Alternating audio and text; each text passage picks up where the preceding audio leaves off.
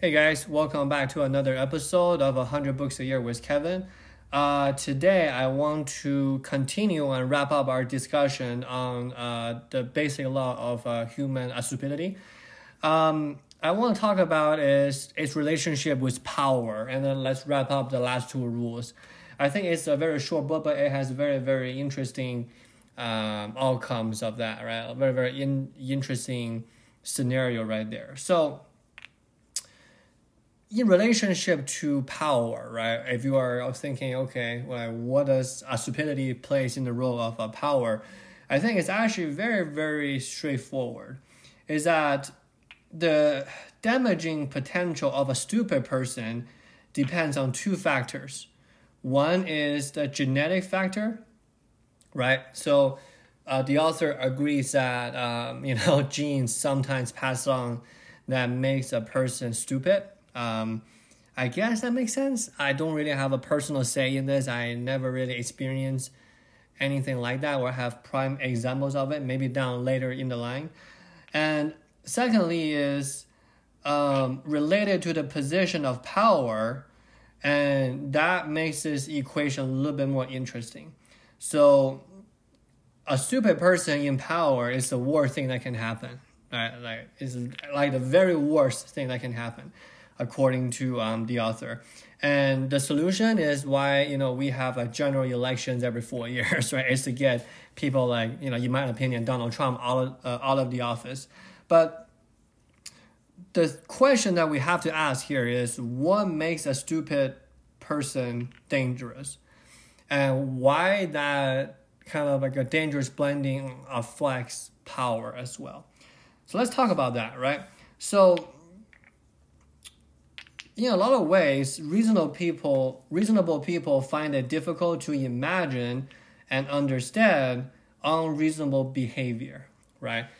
Sometimes, or like a lot of times, reasonable people feel like, okay, the other person or the other side of the coin is just like, it's like inconceivable. Like, how can you think that way? And a stupid creature, this is what I think is an interesting part. The author uses the term creature. The stupid creature will harass you for no reason, no advantage, no plans, and no prediction. So what that means is, like, a stupid creature will harass you, will let you know about their position, will reach out to you, will will annoy you for no reason. Like we talked about this before, right? For no reason other than they just want to bug you, right? Pretty much. So in a sense, let's go back to our last two laws of stupidity. The fourth law is that non-stupid people always underestimate the damage power of the stupid.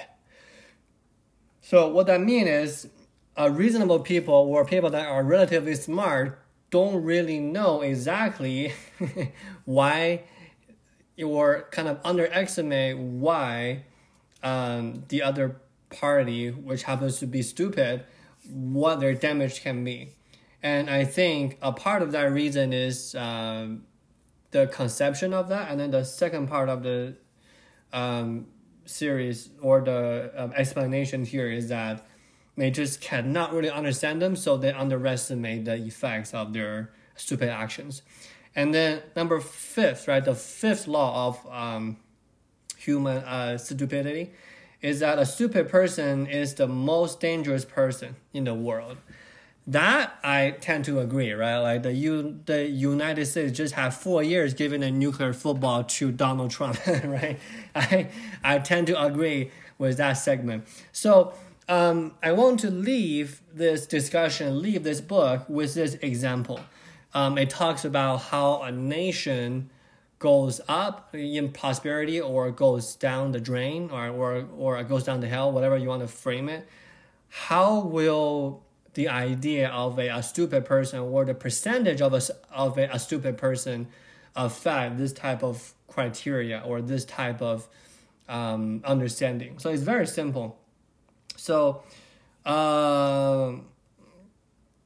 if you have a country that's moving uphill, meaning that they're progressing, they're making progress, the constant, we talk about that, right? So it is a ratio of stupid people in the population. Let's call it alpha.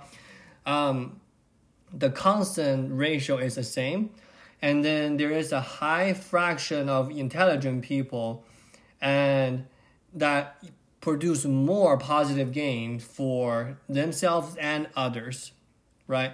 So when a country is going downhill, the constant stupid population is the same, but instead of having smart people in charge of power, powerful people are stupid. So in a sense that the powerful people are doing stupid things that, in a sense that both the powerful and the non-powerful people are stupid. So in a sense that it doesn't matter how big or how small the constant ratio of stupidity is, the destruction power just goes through the roof because you have somebody stupid in power, right?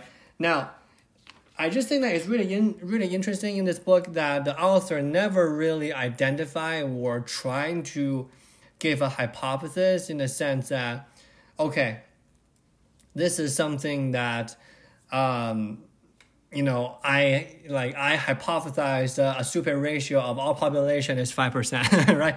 I don't think it says that, but in this particular book, it really outlines kind of like a deja vu kind of a situation. It's like, I should have known that, right?